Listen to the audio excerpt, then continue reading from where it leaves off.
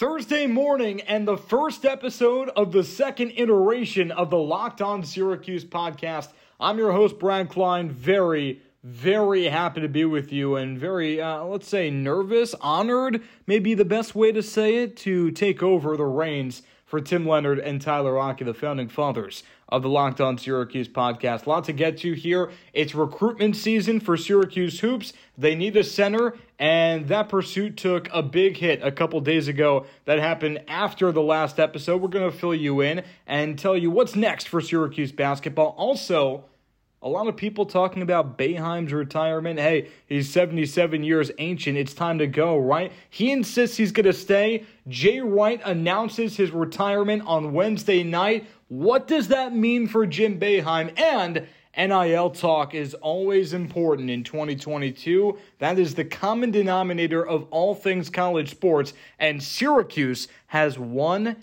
key shortcoming. All that and more on the Locked On Syracuse podcast. Let's go. You are Locked On Syracuse, your daily podcast on the Syracuse Orange, part of the Locked On Podcast Network, your team every day. All right, let's address the elephant in the room. My name is not Tim Leonard. It's not Tyler Rocky. I'm Brad Klein, one of the two new hosts of the Locked On Syracuse podcast. My partner, Matt Bonaparte, is going to be joining us in May, but until then, daily episodes with you and me. I'm stoked to do it. And let me just give you the rundown here. I feel like right now, especially in the NFL, if we have any NFL fans here, the big kick is coaching trees. Okay, well, who was an assistant under Sean McVay? Who was the assistant under Bill Belichick? What is their coaching tree? Well, if you're a fan of what Tim and Tyler have done the past nearly 2 years, rest assured you're in good hands. We come from the same tree as Tim and Tyler. We were, me and Bones, that is, just a couple of years behind both of them at Syracuse. We worked under them. We were mentored by them. And we've been learning so much from listening from afar, and now we get a chance to take over and try our hand, throw our hat in the ring. The Locked On Syracuse podcast, your team every day. And we start now with pretty much where Tim left off. The last episode came on April 8th, and Tim did it alone. And the first topic was Quincy Ballard. Now, Quincy Ballard, a Syracuse native, center for Florida State last year. You might remember him, played 13 minutes against the Orange last year. That's really the biggest impact he had on a single game. Didn't play much. 1 point per game. 1 rebound a game, just over. Bench player for Florida State, hit the portal. And after Frank Anselem entered the portal for Syracuse, Ballard made a lot of sense. Okay, Syracuse needs a backup center. Ballard is 6'10", 6'11". Yeah, bring him in. Why not? Didn't happen. Ballard commits to Wichita State, likely for a starting role, and that's something that Syracuse just can't offer Ballard. I saw a couple days ago that Ballard went to the varsity with Jim Boeheim, and they're talking about what Ballard's role would be in the zone, in the dome, on the hill.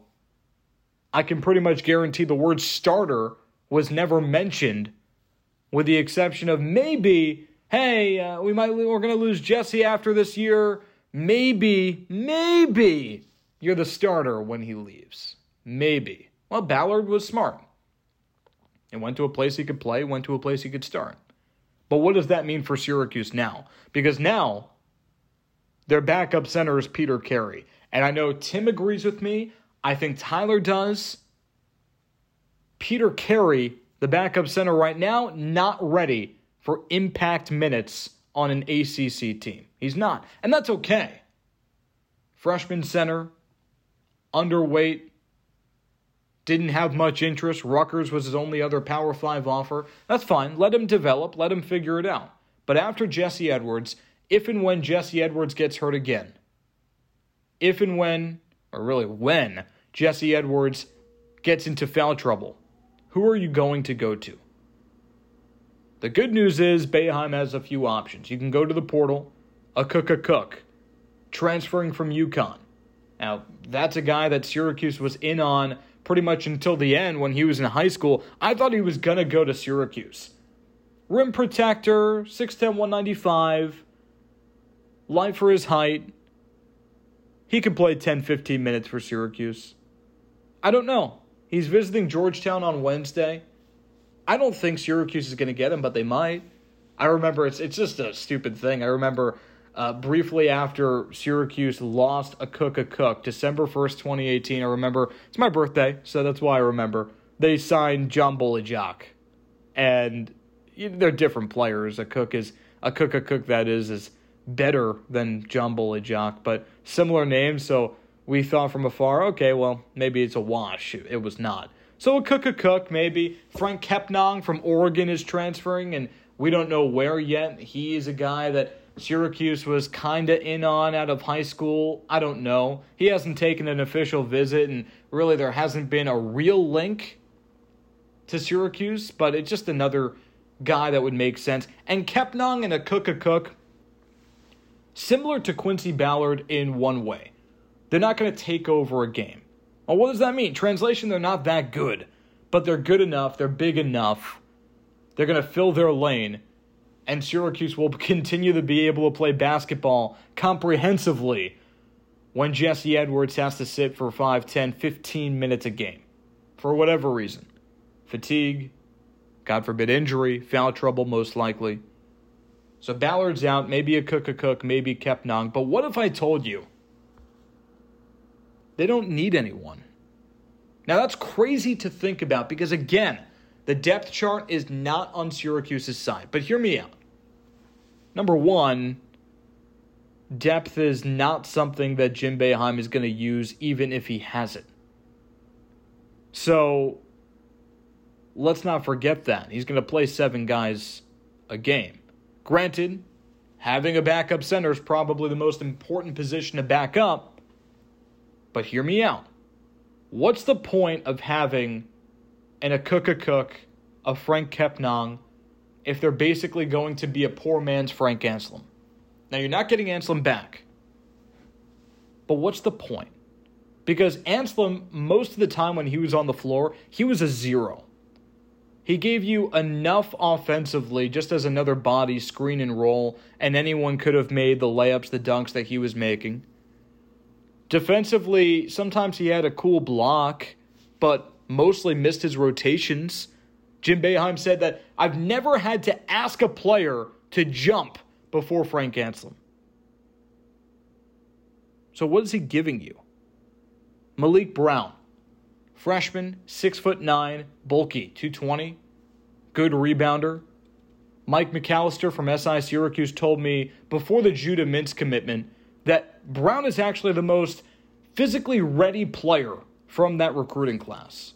Now, again, he's 6'9", so do you really want him to be your backup 5? Well, yeah, maybe. Jimmy Boeheim might have been the best center for most of the season outside of Jesse Edwards last year. He's 6'9", and he's not even a big per se. He's just 6'9". Malik Brown is a big who's not that big, if you catch my drift. He plays more like a center than Jimmy Boeheim. So play him. Play him for 10 minutes a game. Maybe it's a disaster.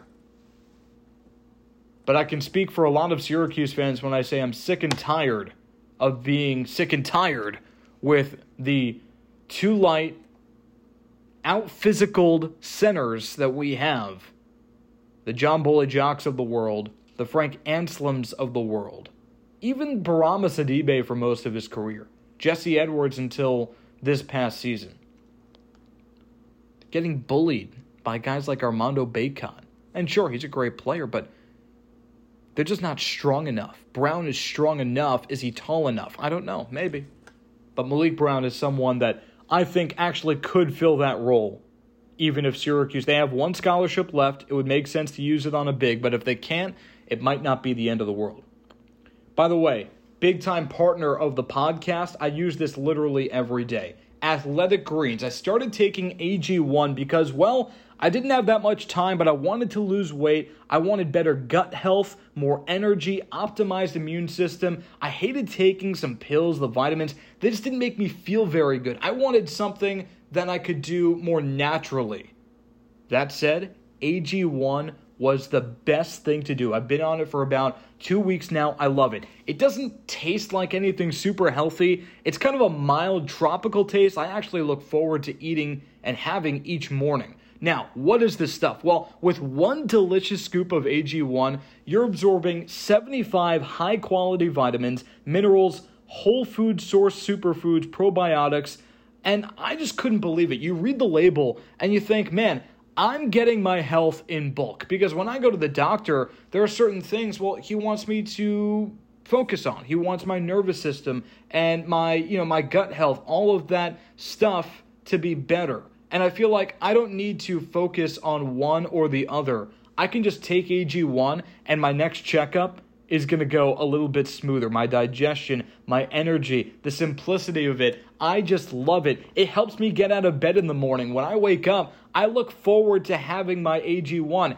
It helps me get my life going, my morning going. I love AG1. And one of the best things about it, it doesn't cost me much. It's $3 a day for a scoop. Nothing bad, and it's good for you. 1 gram of sugar, no GMOs, no ridiculous, disgusting chemicals or artificial anything. It still tastes good, though. That's the thing, is that I sacrifice my breakfast bars, my pancakes even, all that unnatural you-know-what for AG1. It's great. It doesn't cost much. And don't just take my word for it. Athletic Greens has over 7,000 5-star reviews.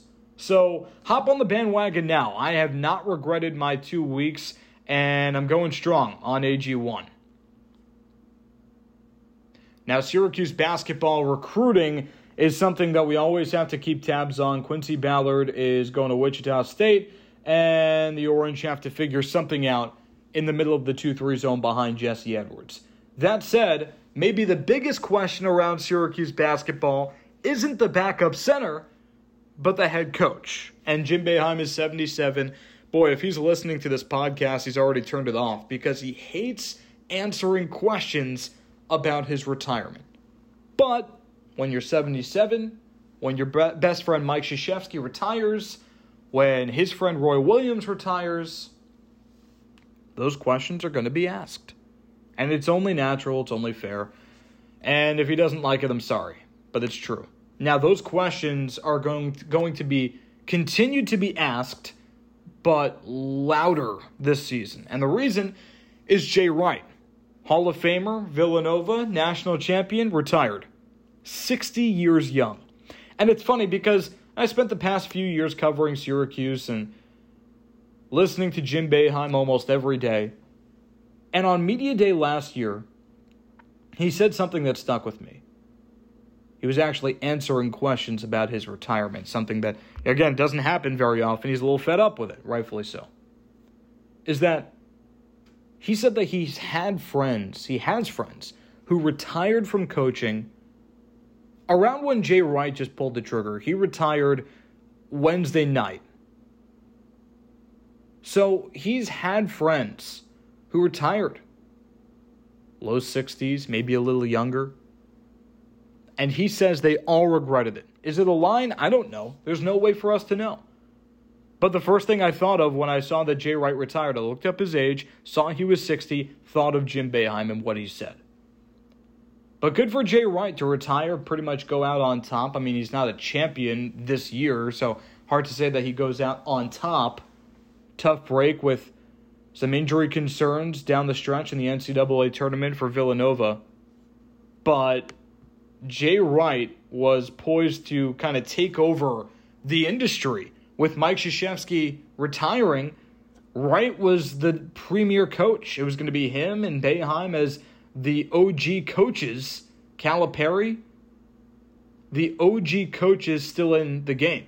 But he said, I don't want to go. So Jay Wright retires as head coach, and Fordham's Kyle Neptune taking over.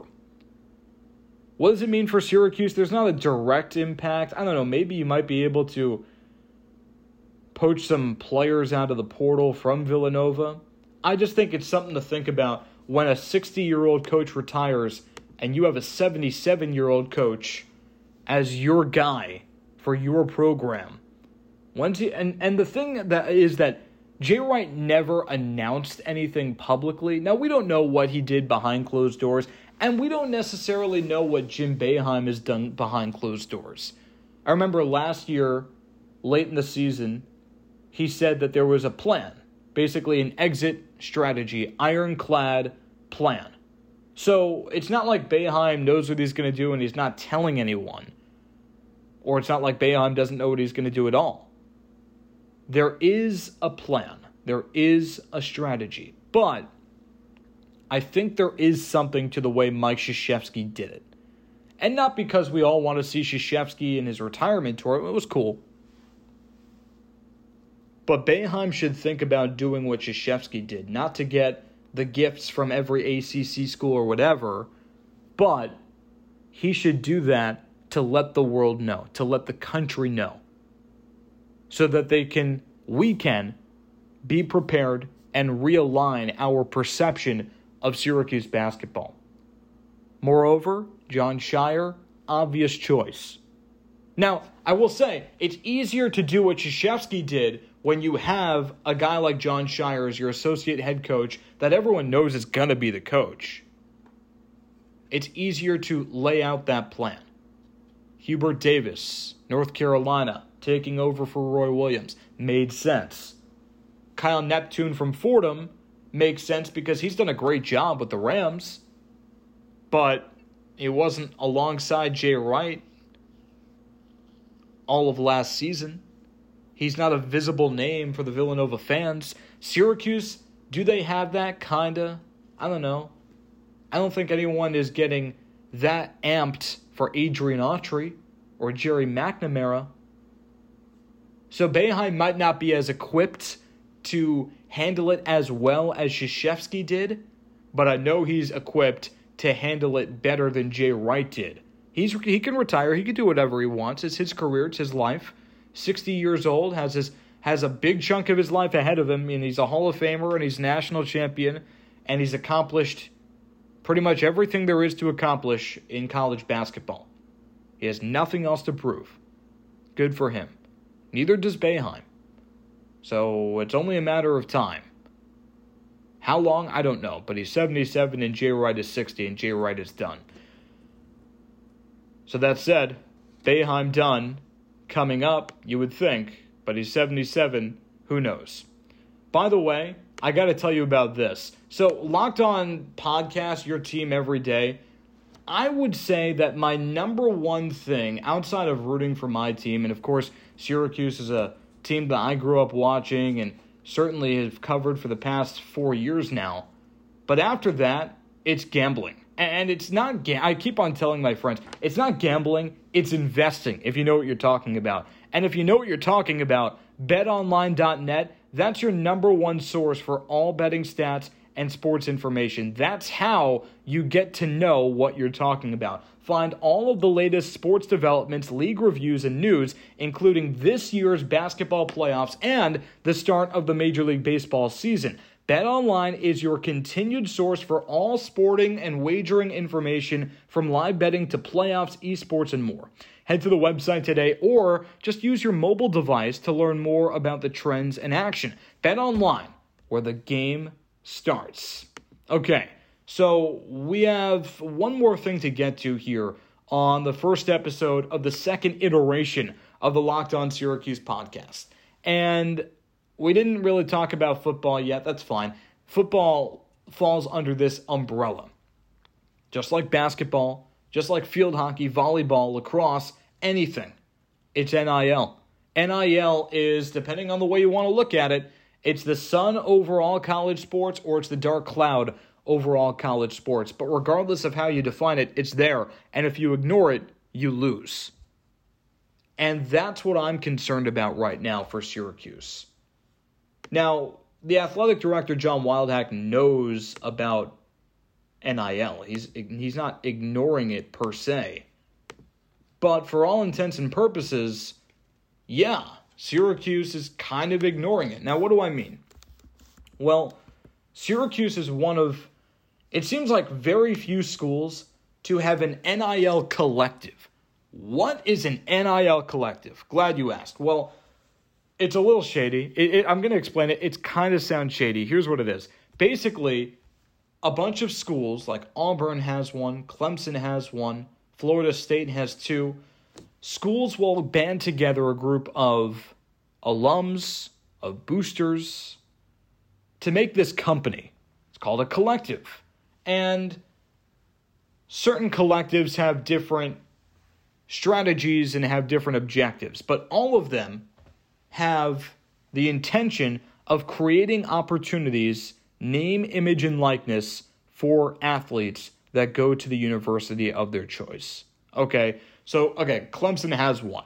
It's called Tiger Impact. Stated mission is to, quote, provide student athletes with the opportunity to further develop themselves as part of their education while at Clemson and serve others by providing much-needed support to community and charities. Okay. Sounds good. Philanthropic, never hurt anyone. And it's not hurting anyone. But let's get real. These NIL collectives are loopholes to paying players. That's what it is. And you give some charity, you do some events, you take some pictures, you kiss some babies, you shake some hands, and it's a nonprofit or whatever, however you want to define it. Some of these are actually making money for the boosters, though, so there's that too. But the main goal is to pay the players for the players to profit. The better the collective, the better the company, the more attractive the school and program for the players. Now, Syracuse doesn't have one, and that bothers me. Morally, maybe it's good, because these are a little shady. It seems a little shady. Now, it's totally legal, loophole, a little shady. Competitively, bad idea. Shame on you for not having an NIL collective. Auburn has one, like I said. Clemson has. Florida International has one. Florida State has two. Georgia Tech has one. Grambling State has one. Indiana has two. Kansas State has two. Ohio State has two. Penn State has three. You get the point. A lot of schools that you would think that Syracuse is either directly competing with in the ACC or competing with in terms of strata, in terms of pedigree. Like Kansas State is, I don't think it's crazy to call them the pseudo-Syracuse of the Big 12. Why should Kansas State have two and Syracuse have none? If it's going to help you, then why not? What's stopping you? And again, Syracuse isn't ignoring NIL. John Wildhack, if you asked him, hey, what are you doing with NIL? He would tell you, well, we've got all these advisors in the athletic department, and we even have a class that you can take if you're a student athlete and learn about NIL. That's great. Buddy Boeheim took it. But what good is NIL going to do in Syracuse if your last name isn't Boeheim? That is the perception around Syracuse, and I think that's a major miss. I think that Syracuse, the city, is perfect for NIL. Sounds crazy, I know, because you would think the bigger the city, the better the NIL opportunities. Take LA. Who wouldn't want to go play for USC? You're in LA. It's Hollywood, La La Land, all these NIL opportunities, right? I don't know. You're a business. Would you rather pay LeBron James, Anthony Davis, Justin Herbert, Matthew Stafford, Aaron Donald, Kawhi Leonard, Paul George? Think of all the star power in the big cities. Who's the star of Syracuse? Joe Girard? I don't know. Deuce Chestnut? Garrett Schrader just because he plays quarterback? Sean Tucker, certainly, but think of the difference there. Syracuse is the professional sports team in town. So go to Syracuse. If you're trying to make money, go to Syracuse.